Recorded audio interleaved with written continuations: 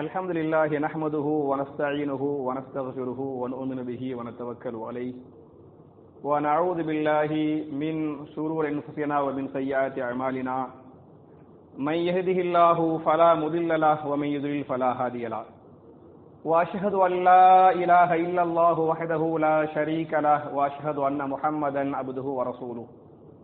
اللهم صل على محمد وعلى آل محمد كما صليت على إبراهيم وعلى آل إبراهيم إنك حميد مجيد. اللهم بارك على محمد وعلى آل محمد كما باركت على إبراهيم وعلى آل إبراهيم إنك حميد مجيد. أعوذ بالله من الشيطان الرجيم. بسم الله الرحمن الرحيم. يا أيها الناس اتقوا ربكم الذي خلقكم من نفس واحدة وخلق منها زوجها وبث منهما رجالا كثيرا ونساء واتقوا الله الذي تساءلون به والأرحام إن الله كان عليكم رقيبا. يا أيها الذين آمنوا اتقوا الله حق تقاته ولا تموتن إلا وأنتم مسلمون. يا أيها الذين آمنوا اتقوا الله وقولوا قولا سديدا يصلح لكم أعمالكم ويغفر لكم ذنوبكم ومن يطع الله ورسوله فقد فاز فوزا عظيما. قال رسول الله صلى الله عليه وسلم فإن خير الحديث كتاب الله وخير الهدي هدي محمد صلى الله عليه وسلم وشر الأمور محدثاتها كل محدثة بدعة وكل بدعة ضلالة وكل ضلالة في النار. கண்ணியத்திற்குரிய சகோதர சகோதரிகளே, அல்லாஹுடைய வீட்டில் ஜும்ஆ என்று சொல்லக்கூடிய மார்க்கத்தின் முக்கியமான கடமை நிறைவேற்றுவதற்காக நாம் எல்லாம் இங்கே ஒன்று கூறுகிறோம். இப்படிப்பட்ட நல்ல சந்தர்ப்பத்தில் தொடர்ச்சியாக பெரும் பாவங்கள், அல்லாஹ்வால் தவிக்கப்பட்ட பெரிய பாவங்கள் அப்படின்னு ஏறக்குறைய ஒரு 5-6 வாரங்களாக நம்ம பார்த்துக்கிட்டு இருக்கிறோம். நம்ம இன்ஷா அல்லாஹ் அதையே நம்ம பார்க்கலாம். இந்த வாரம் மட்டும் காலை மாலை ஓத வேண்டிய விக்ருகளும் அதன் நன்மைகளும் அப்படிங்கிற தலைப்புல இன்ஷா அல்லாஹ் இந்த வாரம் மட்டும் பார்க்கலாம். ஏன் அப்படி திடீர்னு இந்த வாரம் மட்டும் நான் தலைப்பை மாத்துறேன் அப்படின்னு சொன்னா, நான் ஒரு 3-4 மாசத்துக்கு முன்னால தொழுகைக்குள் ஓத வேண்டிய துஆக்கள் அப்படிங்கிற தலைப்பு எடுத்து தக்பீர் கட்டியதிலிருந்து சலாம் கொடுக்கிற வரையில் ஓத வேண்டிய துஆக்கள் என்ன அப்படின்னு தொடர்ச்சியா என்ன செஞ்சோம், நம்ம பார்த்தோம் இல்லையா? அதுக்கு பிறகு எதை பார்த்தோம்னு சொன்னா, தொழுகைக்கு பிறகு ஓத வேண்டிய திக்ருகள் பார்த்தோமா இல்லையா? தொழுகைக்கு பிறகு ஓத வேண்டிய திக்ருகள், அதுக்கார்கள் அப்படிங்கிற தலைப்புல தொடர்ச்சியா நம்ம பார்த்தோம். அதுக்கு பிறகு இந்த தலைப்பு காலை மாலை ஓத வேண்டிய திக்ருகள் அப்படிங்கிற தலைப்புல ஏறக்குறைய 9 துஆக்களை பார்த்திருக்கிறோம். ஏறக்குறைய 10 துஆ, காலை மாலை ஓதக்கூடிய துஆக்களை 10 துஆக்கள். அந்த 10வது துஆ இன்ஷா அல்லாஹ் இன்னைக்கு நான் 2வது துஆவுல சொல்லுவேன். அதுக்கு முன்னால அந்த 9 துஆ பிளஸ் ஒரு துஆ 10வது துஆவோடு சேர்த்து தொகுத்து இந்த வாரம் சொல்லிடலாமே அப்படிங்கிற எண்ணத்துல காலை மாலை ஓதக்கூடிய திக்ருகளும் அதன் நன்மைகளும் அப்படிங்கிறது இந்த வாரத்துக்குரிய தலைப்பு. என் அருமை சகோதரர்களே, நிறைய பேருக்கு காலை மாலை ஓதக்கூடிய இந்த திக்ருகள் இருக்குதுன்னே தெரிய மாட்டேங்குது. அதுலயே சில பேர் காலை மாலை ஓதக்கூடிய திக்ருகள் எதை மட்டும் நினைச்சுக்கிட்டு இருப்பாங்கன்னு சொன்னா, இந்த சுப்ஹானல்லாஹ், அல்ஹம்துலில்லாஹ், அல்லாஹு அக்பர் என்று 33 முறை ஓதுகிறோம் இல்லையா? அதுதான் காலை மாலை ஓதக்கூடிய திக்ரு அப்படின்னு தவறுதலாக நினைத்து கொண்டு என்ன பண்றாங்க, சுபுஹ் தொழுகையில மட்டும் பாத்தியலாக்க, மற்ற தொழுகையில மற்ற பள்ளிகள்ல பாத்தியலாக்க இமாம் சலாம் கொடுத்த உடனேயுமே கூட்டு துஆ ஓத ஆரம்பிச்சிருவாரு. சுபுஹ் தொழுகைக்கு மட்டும் கொஞ்சம் டைம் கொடுப்பாரு.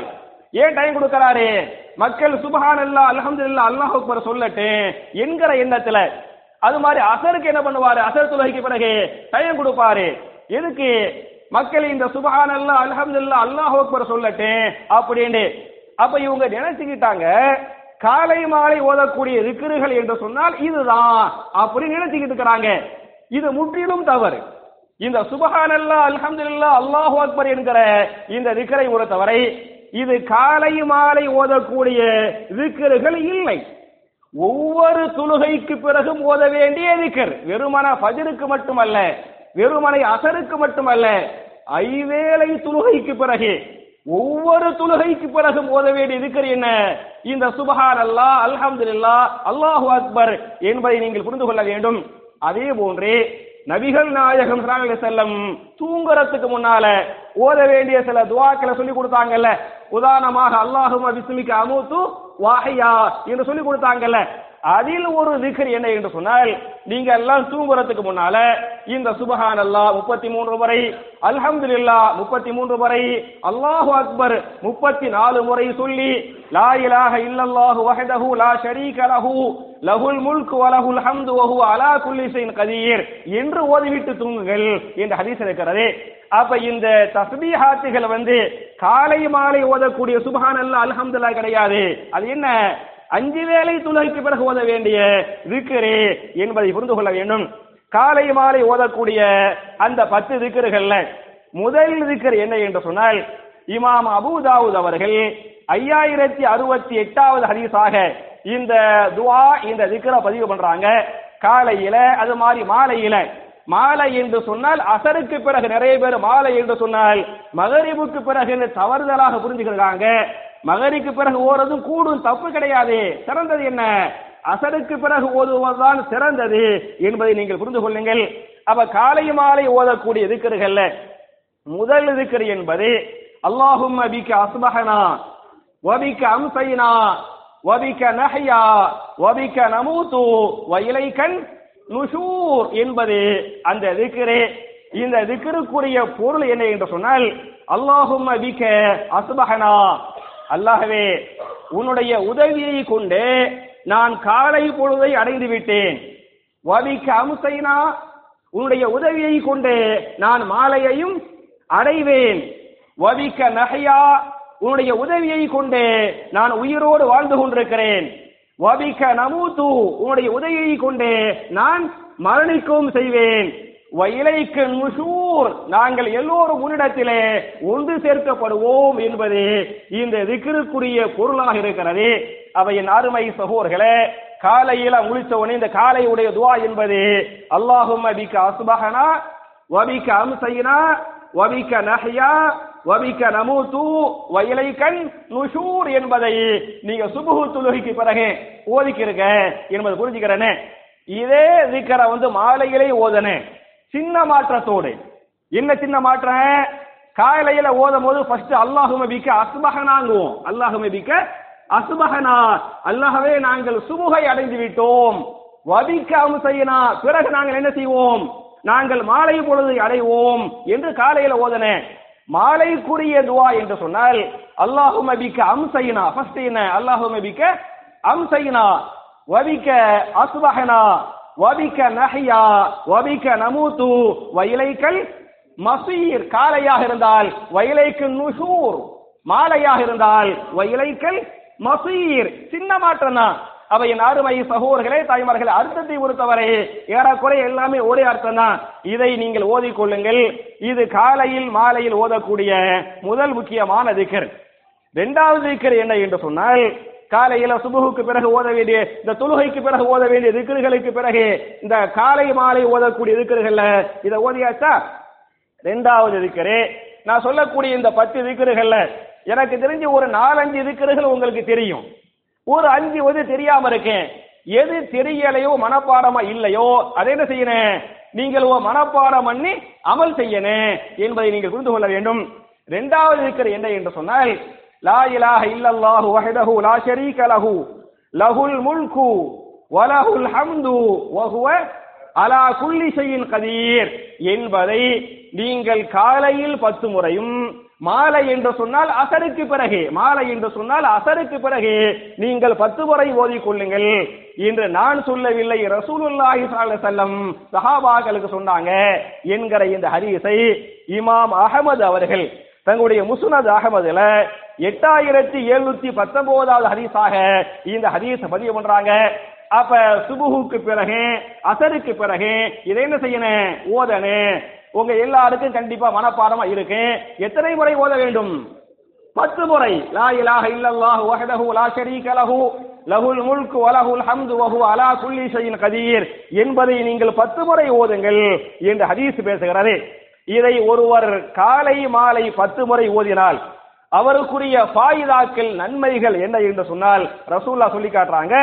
ஹுஃபில பிஹா யௌமைதின் ஹத்தா யும்சிய, காலையில் இதை 10 முறை ஓதிவிட்டால் மாலை வரை அவரை பாதுகாக்கக்கூடிய பொறுப்பை, அவருக்கு உதவி செய்யக்கூடிய பொறுப்பை யார் ஏற்றுக்கொண்டு விட்டது? அல்லாஹ் ஏற்றுக்கொண்டு விட்டான். ஒரு பெரிய ஒரு விஐபி வைங்களேன், விஐபிக்கு என்ன துப்பாக்கி ஏந்திய போலீஸ் பாதுகாப்பு, இசட் பாதுகாப்பு இல்லையா? அது மாதிரி இசட் பிளஸ் பாதுகாப்பு, ஒய் பாதுகாப்பு, ஒய் பிளஸ் பாதுகாப்பு. ஒண்ணுமில்லாம ஒரு கட்சியுடைய தலைவர் மாநில தலைவரா இருப்பாரு, ஒண்ணுக்கு உதவாதவரா இருப்பாரு, ஒண்ணுக்கு உதவாதவருக்கு என்ன ஒய் பிளஸ் பாதுகாப்பு என்றெல்லாம் போடுறாங்கல்ல. இந்த ஒய் பிளஸ் பாதுகாப்பா இருந்தாலே, இசட் பிளஸ் பாதுகாப்பு இருந்தாரு ராஜீவ் காந்தி, இசட் பிளஸ் பாதுகாப்பா இருந்தாரு. அல்லாஹ்வுடைய நாட்டம் வந்துருச்சு வைங்களேன், நீங்க எந்த plus A to Z plus பாதுகாப்பு இருந்தாலே ஒண்ணுமே கிடைக்காது. ஆனால் அல்லாஹ்வுடைய பாதுகாப்பு என்பது மிகப்பெரிய ராணுவ போலீஸ் பாதுகாப்பை விட மிகப்பெரிய பாதுகாப்பு. இதை நீங்கள் ஒரு நாளைக்கு காலையில் 10 முறை ஓதிவிட்டால் மாலை வரை யாருடைய பாதுகாப்பு? அல்லாஹ்வுடைய பாதுகாப்பு. நீங்கள் மாலையில் 10 முறை ஓதிவிட்டால் காலை வரை யாருடைய பாதுகாப்பு? அல்லாஹ்வுடைய பாதுகாப்பு. அப்ப 24 மணி நேரமும் அல்லாஹ்வுடைய பாதுகாப்புலயே நம்ம இருக்கணும் என்று சொன்னால் நீங்கள் சுபுஹுக்கு பிறகு 10 முறையும் அசருக்கு பிறகு என்ன செய்வீர்கள்? இதை 10 முறை கண்டிப்பாக நீங்கள் ஓதிக்கொள்ளுங்கள் என்பது முதல் இந்த திக்ருக்குரிய ஃபாயிதா. இரண்டாவது இந்த திக்ருக்குரிய ஃபாயிதா என்ன என்று சொன்னால், இமாம் முஸ்லிம் தங்களுடைய சஹீஹ் முஸ்லிமில 5223வது ஹதீஸாக இந்த ஹதீஸ பதிவு பண்றாங்க. ஒருவர் காலையில் இதை 10 முறை ஓதிவிட்டால் அஅதக அர்பஅத மின் வலதி இஸ்மாயில், 4 பேரை விடுதலை செய்த கூலி கொடுக்கப்படும். 4 அடிமைகள், ஒரு அடிமை விடுதலை என்று சொன்னால் ஒரு கார் வாங்குறோமா இல்லையா, அந்த காசை சதக்கா பண்றோமே அந்த அளவுக்கு காசு வரேன். அப்ப 4 பேரை விடுதலை செய்கிறோம் என்று சொன்னால் எவ்வளவு பெரிய தர்மம். அந்த தர்மத்துக்குரிய நன்மை என்ன செய்வான்? அவருக்கு அல்லாஹ் கொடுப்பான் என்பது இரண்டாவது ஃபாயிதா. மூணாவது ஃபாயிதா என்ன என்று சொன்னால், அவருக்கு எதிராக எழுதப்பட்ட கெட்ட விதிகள் மாற்றப்படும். இந்த வயசுல இந்த நோயில மாட்டனே, இந்த விபத்துல மாட்டனே, இந்த கஷ்டத்துல மாட்டனே அப்படின்னு ஏற்கனவே அல்லாஹ் எழுதி வச்சிருப்பான். அவன் கேட்கக்கூடிய துஆவின் காரணத்தால், இது போன்ற ஓதக்கூடிய திக்ருகளின் காரணத்தால், செய்கின்ற தர்மத்தின் காரணத்தால் அந்த கெட்ட விதிகள் நல்ல விதிகளாக மாற்றப்படுமா இல்லையா? எனவே நம் மீது எழுதப்பட்ட கெட்ட விதிகள் நல்ல விதிகளாக மாற்றப்பட்டு அல்லாஹ்வுடைய பாதுகாப்பில் இருக்க என்று சொன்னா இது என்ன செய்யுங்க? நீங்கள் காலையில் 10 முறை மாலையில் 10 முறை கண்டிப்பாக நீங்கள் ஓதிக்கொள்ளுங்கள் என்று ஹதீஸ் பேசுகிறது. இது உங்களுக்கு மனப்பாடம் பண்ண முடியுமா முடியாதா? ஆல்ரெடி மனப்பாடமா இருக்கும். மனப்பாடம் கண்டிப்பா உங்க எல்லாருக்குமே லா இலாஹ இல்லல்லாஹு வஹ்தஹு லா ஷரீக லஹு லஹுல் முல்கு வ லஹுல் ஹம்து வ ஹுவ அலா குல்லி ஷைஇன் கதீர் மனப்பாடமா இருக்கேன். பிரச்சனை என்ன? இதை அமல்படுத்துவது இல்லை, இது ஓதுவது இல்லை. எனவே நீங்க ரெண்டாவது என்ன செய்யுங்க? காலையில மாலையில இதை 10 முறை ஓதிக்கொள்ளுங்கள். இதுக்குரிய பலன் ஃபாயிதாக்களையும் நான் சொல்லிட்டேன். இரண்டாவது திக்ர் காலை மாலை ஓதக்கூடிய திக்ர். மூணாவது காலை மாலை ஓதக்கூடிய திக்ர் என்ன என்று சொன்னால், 3 சூறாக்களை நீங்கள் 3 முறை ஓதிக்கொள்ளுங்கள். எந்த 3 சூறாக்கள்? சூரத்துல் பக்கரா, ஆல இம்ரான், நிசா, அந்த சூறாவா? அந்த சூறா கிடையாது. இஹ்லாஸ், ஃபலக், நாஸ், குல் ஹுவல்லாஹு அஹத் உங்க எல்லாருக்கும் தெரியும். குல் அஊது பிரப்பில் ஃபலக் எல்லாருக்கும் தெரியும். குல் அஊது பிரப்பின் நாஸ் எல்லாருக்கும் தெரியும். இந்த 3 சூறாக்களை நீங்கள் 3 முறை ஓதிக்கொள்ளுங்கள் என்கிற இந்த ஹதீஸை இமாம் அபூ தாவூத் அவர்கள் 5082வது ஹதீஸாக இந்த ஹதீஸ பதிவு பண்றாங்க. யார் காலையிலும் மாலையிலும் இந்த 3 சூறாக்களை 3 முறை ஓதிக்கொண்டார்களோ தக்ஃபீக மின் குல்லி ஷைஇன், எல்லா விதமான தீங்குகளை விட்டும் அவரை பாதுகாக்க அல்லாஹ் போதுமானவன். நம்ம அந்த லா இலாஹ இல்லல்லாஹ் இருக்கு பாத்தீங்களா, அத ஓதுனா இந்த விதியில் உள்ள தீங்குகள் இருக்கு பாத்தீங்களா, அந்த தீங்குகளை விட்டும் அல்லாஹ் பாதுகாப்பான். இந்த 3 சூறாக்களை ஓதினால் நம்முடைய எதிரிகள், பொறாமைக்காரர்கள், சூழ்ச்சிக்காரர்கள், அவங்களுடைய தீங்குகள் இருக்குமா இல்லையா, அந்த தீங்குகளை விட்டு என்ன செய்வான்? அல்லாஹ் பாதுகாப்பான். உதாரணமாக சூரத்துல் ஃபலக்கையே நீங்கள் வைத்துக் கொள்ளுங்கள். குல் அஊது பிரப்பில் ஃபலக் இல்லையா, அதிகாலையின் ரப்பின் மீது சத்தியமாக, அதிகாலை படைத்தானா இல்லையா அந்த ரப்பின் மீது சத்தியமாக என்று சொல்லிவிட்டு அந்த ரப்பிட்ட நான் பாதுகாப்பு தேடுறேன். எதை கொண்டு பாதுகாப்பு தேடுறேன்? எதை விட்டு பாதுகாப்பு தேடுறேன்? மின் ஷர்ரி மா ஹலக, அவன் படைத்த எல்லா விதமான தீங்குகளை விட்டும் நான் அந்த ரப்பிட்ட பாதுகாப்பு தேடுறேன். அதே மாதிரி அப்புறம் மின் ஷர்ரி மா ஹலக வ மின் ஷர்ரி காசிகின் இதா வகப, இருட்டாகும் போது ஏற்படக்கூடிய தீங்குகளை விட்டும் நான் அல்லாஹ்ட்ட பாதுகாப்பு தேடுறேன். வமின் ஷர்ரின் நஃபாசாத்தி ஃபில் உகத், முடிச்சுகளில் ஊதக்கூடிய பெண்களின் தீங்குகளை விட்டும் அல்லாஹ்ட்ட என்ன செய்யறேன்? பாதுகாப்பு தேடுறேன். வமின் ஷர்ரி ஹாசிதின் இதா ஹசத, பொறாமைக்காரர்கள் அந்த பொறாமையினால் செய்கின்ற தீங்குகளை விட்டும் நான் அல்லாஹ்ட்ட பாதுகாப்பு தேடுறேன் என்று அல்லாஹ்வுடைய பாதுகாப்பு. அது மாதிரி சூரத்து நாஸ் நீங்க படிச்சு பார்த்தீங்களாக்க அல் ஹன்னாஸ் அல்லதி யுவஸ்விசு ஃபீ சுதூரின் நாஸ், யா அல்லாஹ் எவரெல்லாம் கெட்டவனோ கெட்ட கெட்ட எண்ணங்களை உருவாக்குகிறானோ அந்த கெட்ட எண்ணங்களை உருவாக்கக்கூடிய மனிதனாக இருந்தாலும் சரி, ஜின்களாக ஷைத்தான்களாக இருந்தாலும் சரி, அந்த கெட்டவர்களை விட்டும் என்னை பாதுகாத்து அருள்வாயாக, அந்த கெட்டவர்களின் ஷர்ரை விட்டும் தீங்கை விட்டும் என்னை பாதுகாப்பாயாக என்ற அற்புதமான துஆ. அவை அருமை சகோதரர்களே, காலையிலையும் மாலையிலையும் இந்த 3 சூறாக்களை 3 முறை நாம் ஓதிக்கொண்டால் இந்த மனிதர்கள் பொறாமைக்காரர்கள் கெட்டவர்களுடைய சூழ்ச்சிகளை விட்டு என்ன செய்வான்? அல்லாஹ் பாதுகாத்துருவான் என்பது காலை மாலை ஓதக்கூடிய இத்தனாவது துஆ. இது 3வது இல்லையா. 4வது என்ன என்று சொன்னால் இவங்க இந்த 3 உங்களுக்கு கண்டிப்பா மனப்பாடமா இருக்கும். 4வது என்ன என்று சொன்னால் அஊது பி கலிமாத்தில்லாஹி தாம்மாத்தி மின் ஷர்ரி மா ஹலக. சஹீஹ் முஸ்லிமில இமாம் முஸ்லிம் 2709வது ஹதீஸாக இந்த ஹதீஸை பதிவு பண்றாங்க. நீங்கள் காலையில் 3 முறை, சுபுஹுக்கு பிறகு 3 முறை, அசருக்கு பிறகு 3 முறை அஊது பி கலிமாத்தில்லாஹி தாம்மாத்தி மின் ஷர்ரி மா ஹலக என்று நீங்கள் ஓதிக்கொள்ளுங்கள். என்ன பொருள்? அஊது பி கலிமாத்தில்லாஹி தாம்மாத்தி, அல்லாஹ்வுடைய பரிபூர்ணமான ஆற்றலை கொண்டு பரிபூர்ணமான சக்தியை கொண்டு நான் அல்லாஹ்விடத்திலே பாதுகாப்பு தேடுகிறேன். மின் ஷர்ரி மா ஹலக, அல்லாஹ்வே நீ படைத்த எல்லா விதமான தீங்குகளை விட்டும் என்னை பாதுகாத்து அருள்வாயாக என்ற அற்புதமான துஆ ரசூலுல்லாஹ் சொல்லி காட்டுறாங்க. இதை காலையில் 3 முறை மாலையில் 3 முறை ஒருவர் ஓதிவிட்டால் லம் ததுர்ரஹு ஹுமத்துன் தில்கல் லைலா, மாலையில ஓதிட்டா காலை வரை, காலையில ஓதிட்டா மாலை வரை எது அவருக்கு வராது என்று சொன்னால் ஹுமா அவரை தீண்டாது. ஹுமானா என்ன? ஹுமாவுக்கு 3 அர்த்தம் இருக்கிறது. ஒன்னு விஷ ஜந்துகள், ஒன்னாவது ஹுமாத்துனா என்ன? விஷ ஜந்துகள். இதை நீங்கள் காலையில் ஓதிவிட்டால் மாலை வரை எந்த விதமான விஷ ஜந்துகளும் உங்களை தீண்டாது. ஒன்னாவது ஹுமா, ஹுமா அவரை தீண்டாது. பாம்பு கொத்திராது, தேளு கொத்திராது, விஷ ஜந்துகள் என்ன செஞ்சிடாது? அவரை கொத்திராது. அதை விட்டு அல்லாஹ் பாதுகாப்பான். ஒன்னாவது ஹுமா என்று சொன்னால் விஷ ஜந்துகள், விஷ ஜந்துகள் தீண்டுவது. 2வது ஹுமாத்துன் என்று சொன்னால் விபத்துகள். புரியுதா? 2வது என்ன? ஹுமாத்துன் என்று சொன்னால் விபத்துகள்.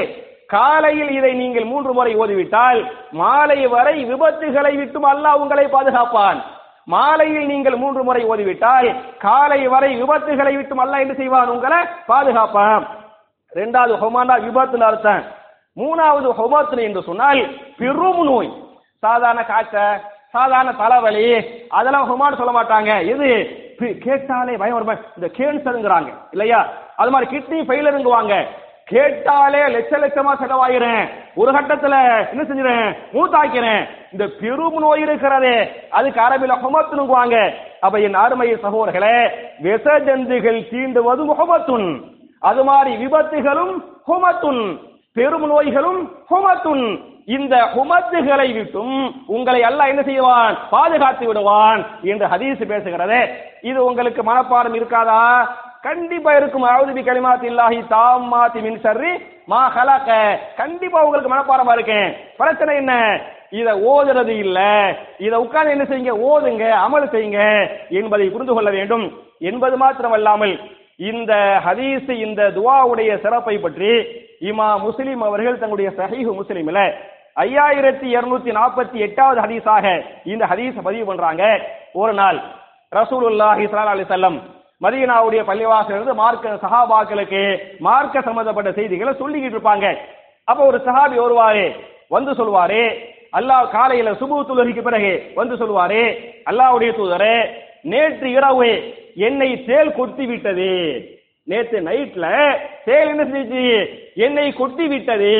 அந்த விஷம் தாங்க முடியாம நான் துடிச்சேன், நைட்டு ஃபுல்லா தூங்கவே இல்லை அப்படின்னு அந்த சஹாபி ரசூலுல்லாஹ்ட்ட சொல்லுவாரு. ரசூலுல்லாஹ் கேட்பாங்க, எப்பா நீ மாலையில இந்த அஊது பி கலிமாத்தில்லாஹி தாம்மாத்தி மின் ஷர்ரி மா ஹலக என்கிற இந்த துஆவை ஓதினாயா அப்படின்னு கேட்பாங்க. இல்லைங்குவாரு. அதை நீ ஓதி இருந்தால் இந்த விஷஜந்து உன்னை தீண்டிருக்காது. நான் சொல்லுங்க, அப்படியே ஹதீஸ் நீங்க முஸ்லிமா படிச்சு பாருங்க. நம்பரோடு பேசுறேன். 5248 சஹீஹ் முஸ்லிம் தமிழில் தமிழ் மொழியில் தர்ஜுமா செய்யப்பட்டிருக்கிறது.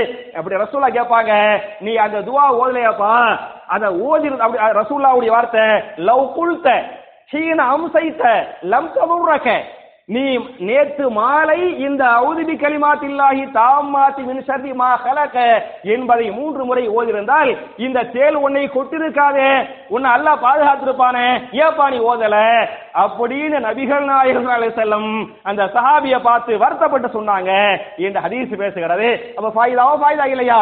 பெரிய ஃபாயிதா. அதே மாதிரி பார்த்தீங்களாக்க அதே இமாம் முஸ்லிம் 5247வது ஹதீஸா பதிவு பண்றாங்க. நம்ம ஒரு ஊருக்கு பிரயாணம் பண்றோம். ஒரு ஊருக்கு நம்ம ஊர்ல இருந்து மெட்ராஸுக்கோ மத்த ஊருக்கு போறோம். அந்த ஊர்ல போய் இறங்கினாலும் சரி, அல்லது இடையில பாத்ரூமுக்கு போறதுக்காக, வண்டிக்கு பெட்ரோல் போடுறதுக்காக இடையில இறங்குவோமா இல்லையா?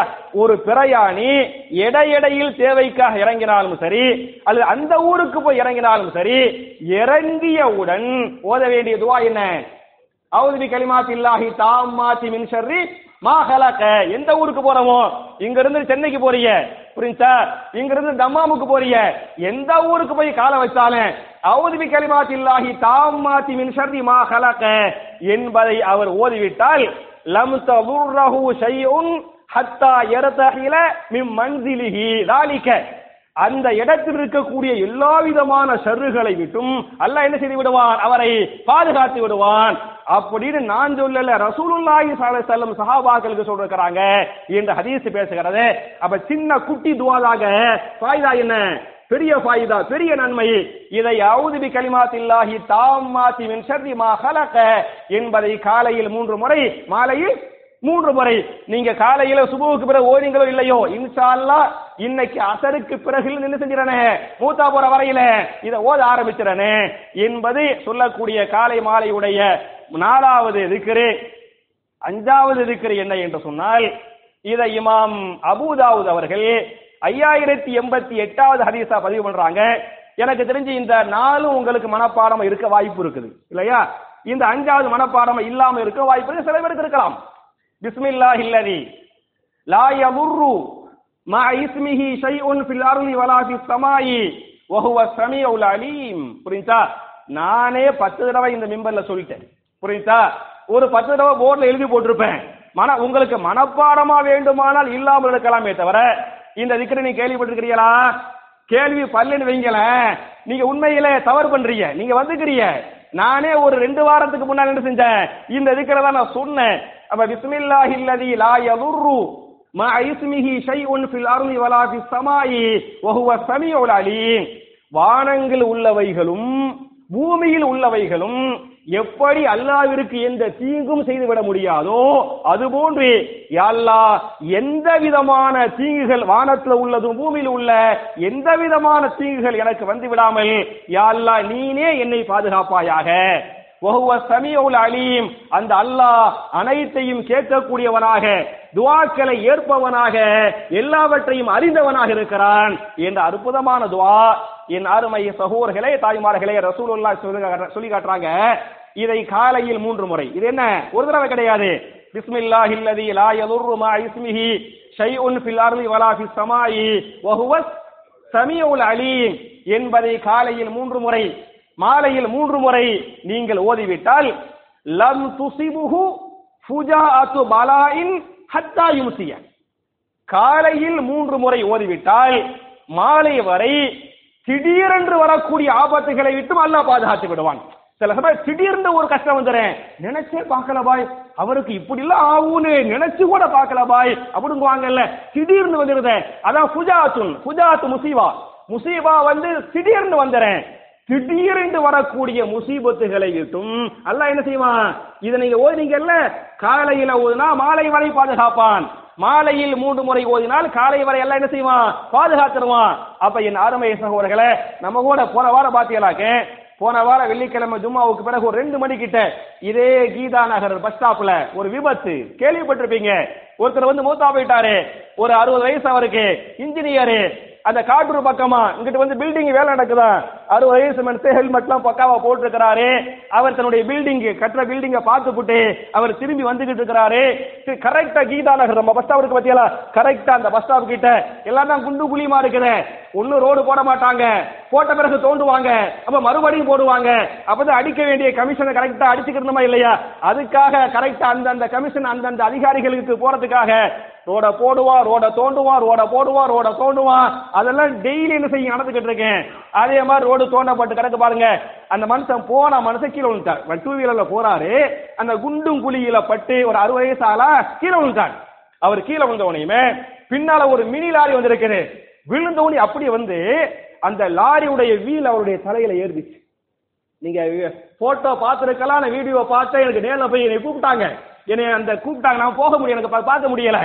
பார்த்தா அப்படியே மண்டை வெடிச்சு திரிச்சு மூளை அப்படியே கீழே கிடக்குதுங்க. ஒரு 2 மணிக்கு மூளை அப்படி கீழே கிடக்குது. அப்படி துடி, நம்மளால பார்க்கறதுக்கு மனசுக்குள்ள சக்தி இல்லை.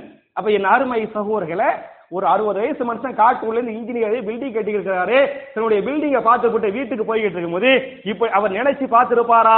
அவருடைய மனைவி மக்கள் நினைச்சு பார்த்திருப்ப, குடும்பம் நினைச்சே பார்த்திருக்காது.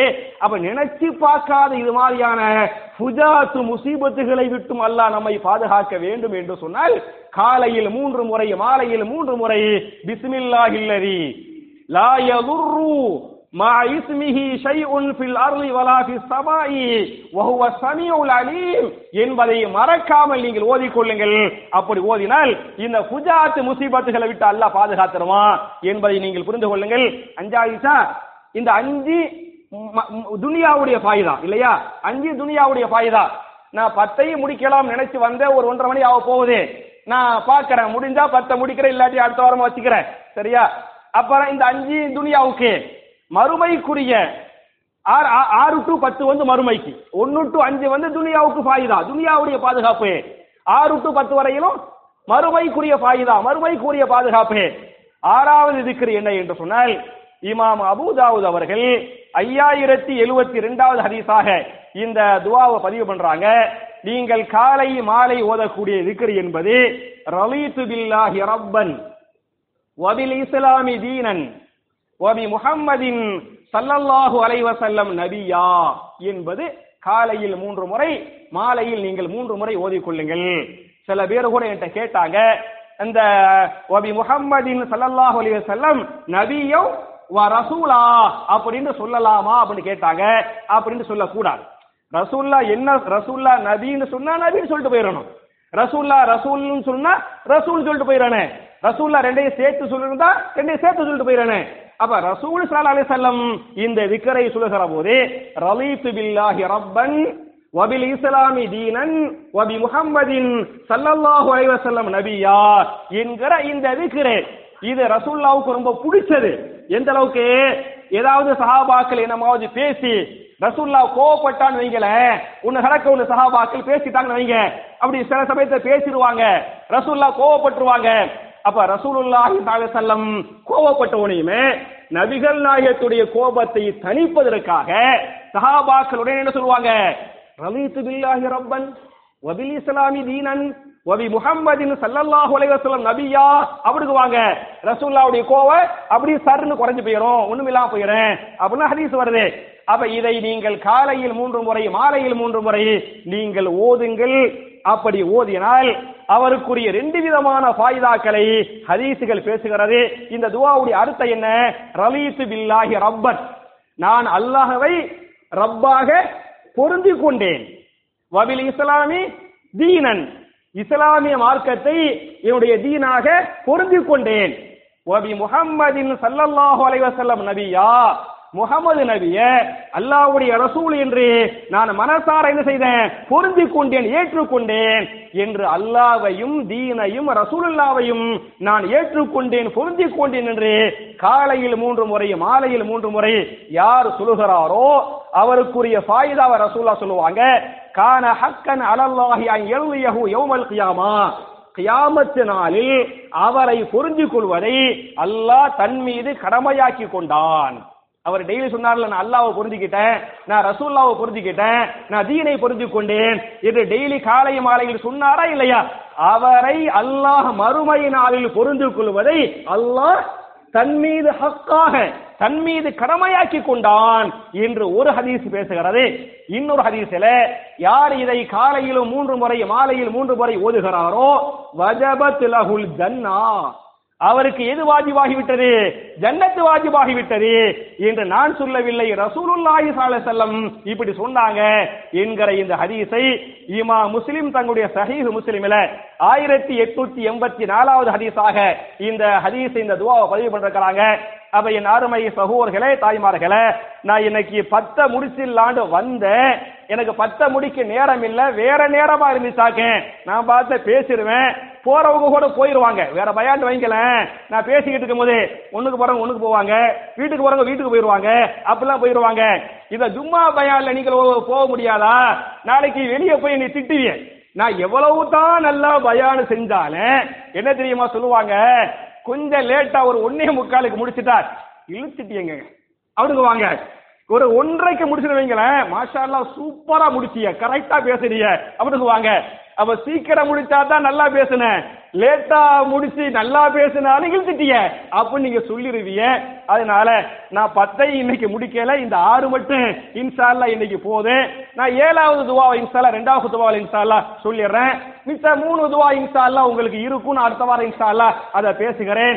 அப்ப என் அருமை சகோதரர்களே, தாய்மார்களே, நபிகள் நாயகம் ஸல்லல்லாஹு அலைஹி வஸல்லம் இது மாதிரியான அதுக்காடுகள், திக்ருகள், தஸ்பீஹாத்துகளை பற்றி சொல்லுகிற போது சஹாபாக்கள் எப்படி சமிஅனா வ அஸஅனா என்று அதுகளை மனப்பாடம் பண்ணாங்களோ, அதுகளை அமல் செஞ்சாங்களோ, அது மாதிரி மனப்பாடம் பண்ணக்கூடிய, ஓதக்கூடிய, அமல் செய்யக்கூடிய நல்லவர்களாக நாம் எல்லோரையும் அல்லாஹ் ஆக்கி அருள்வானாக என்ற துஆவோடு முடிக்கிறேன்.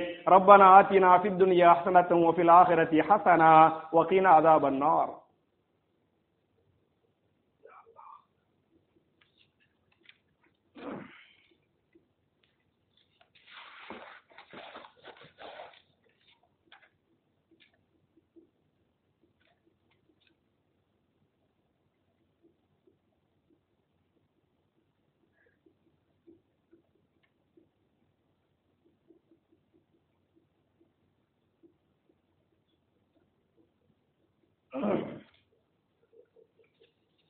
إن الحمد لله اللهم صل على محمد وعلى آل محمد كما صليت على إبراهيم وعلى آل إبراهيم إنك حميد مجيد اللهم بارك على محمد وعلى آل محمد كما باركت على إبراهيم وعلى آل إبراهيم إنك حميد مجيد. அன்பிற்குரிய சகோதர சகோதரிகளே, என்னுடைய 2வது குதுபாவில் வழக்கமாக துஆக்களை பற்றி பார்த்துக் கொண்டிருக்கிறோம். இந்த வாரத்துக்குரிய துஆ என்ன என்று சொன்னால், அதே காலை மாலை ஓதக்கூடிய இந்த துஆ, இந்த திக்ரு, இதை இமாம் நஸை அவர்கள் தங்களுடைய நஸையில 227வது ஹதீஸாக இந்த துஆவை பதிவு பண்றாங்க. துஆ என்ன என்று சொன்னால், யா ஹய்யு யா கய்யூம் பிரஹ்மதிக அஸ்தகீஸ் அஸ்லிஹ் லீ ஷஅனி குல்லஹு வலா தகில்னி இலா நஃப்ஸி தரஃபத ஐனின் என்பது அந்த துஆ. இதை காலையில் 3 முறை மாலையில் 3 முறை நீங்கள் ஓதிக்கொள்ளுங்கள், நீங்கள் அல்லாஹ்விடத்திலே கேட்டுக்கொள்ளுங்கள்.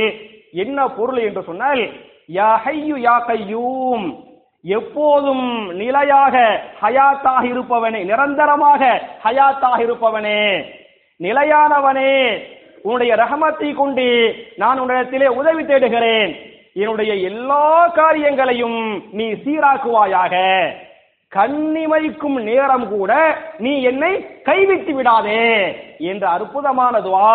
என் அருமை சகோதரர்களே, என் அருமை தாய்மார்களே, டெய்லி காலையிலேயே மாலையிலேயே இதை நீங்கள் 3 முறை ஓதிக்கொள்ளுங்கள், கேட்டுக்கொள்ளுங்கள். உங்களுக்கு இதுக்கு அர்த்தம் ஈஸியா தெரியும். யா ஹய்யூ, ஹய்யூனா என்ன? நிரந்தரமாக உயிரோடு இருப்பவன், என்றென்றும் யா ஹய்யூ என்றென்றும் உயிரோடு இருப்பவனே, யா கையூம் நிலையானவனே நிலைத்திருப்பவனே, அஸ்தகீஸ் பிரஹ்மத்திக அஸ்தகீஸ் உன்னுடைய ரஹமத்தை கொண்டு நான் என்ன செய்கிறேன், உன்னிடத்திலே உதவி தேடுகிறேன். அஸ்லிஹ் லி ஷஅனி குல்லஹு என்னுடைய எல்லா காரியங்களையும் நீ சீராக்குவாயாக. என்னென்ன காரியங்களோ என்னென்ன வேலைகளோ எல்லாவற்றையும் நீ என்ன செய்வாயாக, சீராக்குவாயாக. வலா தகில்னி இலா நஃப்ஸி தரஃபத ஐன் கண்ணிமைக்கும் நேரம் கூட நீ என்ன செய்து விடாதே, கைவிட்டு விடாதே என்ற அற்புதமான துஆ. என் அருமை சகோதரர்களே, தாய்மார்களே, நபிகள் நாயகம் ஸல்லல்லாஹு அலைஹி வஸல்லம் இது போன்ற துஆக்களை சொல்லுகிற போது சஹாபாக்கள் உடனே மனப்பாடம் பண்ணாங்கல்ல, உடனே அமல்படுத்தினாங்கல்ல. அது மாதிரி நம்ம கீழே துஆ போர்டுல எழுதி போட்டுக்கிறோம், மெனக்கட்டு என்ன செய்யறோம், எழுதி போட்டுக்கிறோம். அதுக்கு நீங்க என்ன செய்யணும், உங்களுக்கு எல்லாத்தையும் பதிவு பண்றாங்க, பதிவு பண்ணி வாட்ஸ்அப்ல யூடியூப்ல என்ன செய்யுது உங்களுக்கு வருகிறது. எனவே அதை நீங்க பார்த்து படிச்சு மனப்பாடம் பண்ணி என்ன செய்யணும், இன்ஷா அல்லாஹ் நீங்கள் அமல்படுத்தனே. இது காலை மாலை ஓதக்கூடிய 7வது திக்ர் என்பதை சொல்லி இப்படி ரசூலுல்லாஹ் சொல்லும் போது சஹாபாக்கள் அமல்படுத்தினாங்கல்ல, அது மாதிரி துஆக்களை அமல்படுத்தக்கூடிய நல்லவர்களாக நாம் எல்லோரையும் அல்லாஹ் ஆக்கி நம்முடைய பாவங்களை மன்னித்து நம்முடைய இபாதத்துகளை அல்லாஹ் அங்கீகரித்து அல்லாஹ்வால் பாதுகாக்கப்பட்ட சமுதாயமாக ஒட்டுமொத்த இஸ்லாமிய உம்மத்தையும் அல்லாஹ் ஆக்கி நாளை மறுமையில் மிக உயர்ந்த சொர்க்கமாகிய ஜன்னத்துல் ஃபிர்தௌஸ் என்று சொல்லக்கூடிய அந்த சொர்க்கத்தில நபிமார்கள், சித்திகீன்கள், சுஹதாக்கள், சாலிஹீன்களோடு இதுபோன்று குடும்பமாக நாம் எல்லோரையும் அல்லாஹ் ஒன்று சேர்த்து வைப்பானாக என்ற துஆவோடு முடிக்கிறேன். அல்லாஹும்ம அஇஸ்ஸல் இஸ்லாம வல் முஸ்லிமீன் وأذل الشرك والمشركين ربنا آتنا في الدنيا حسنة وفي الآخرة حسنة وقنا عذاب النار وآخر دعوانا أن الحمد لله رب العالمين.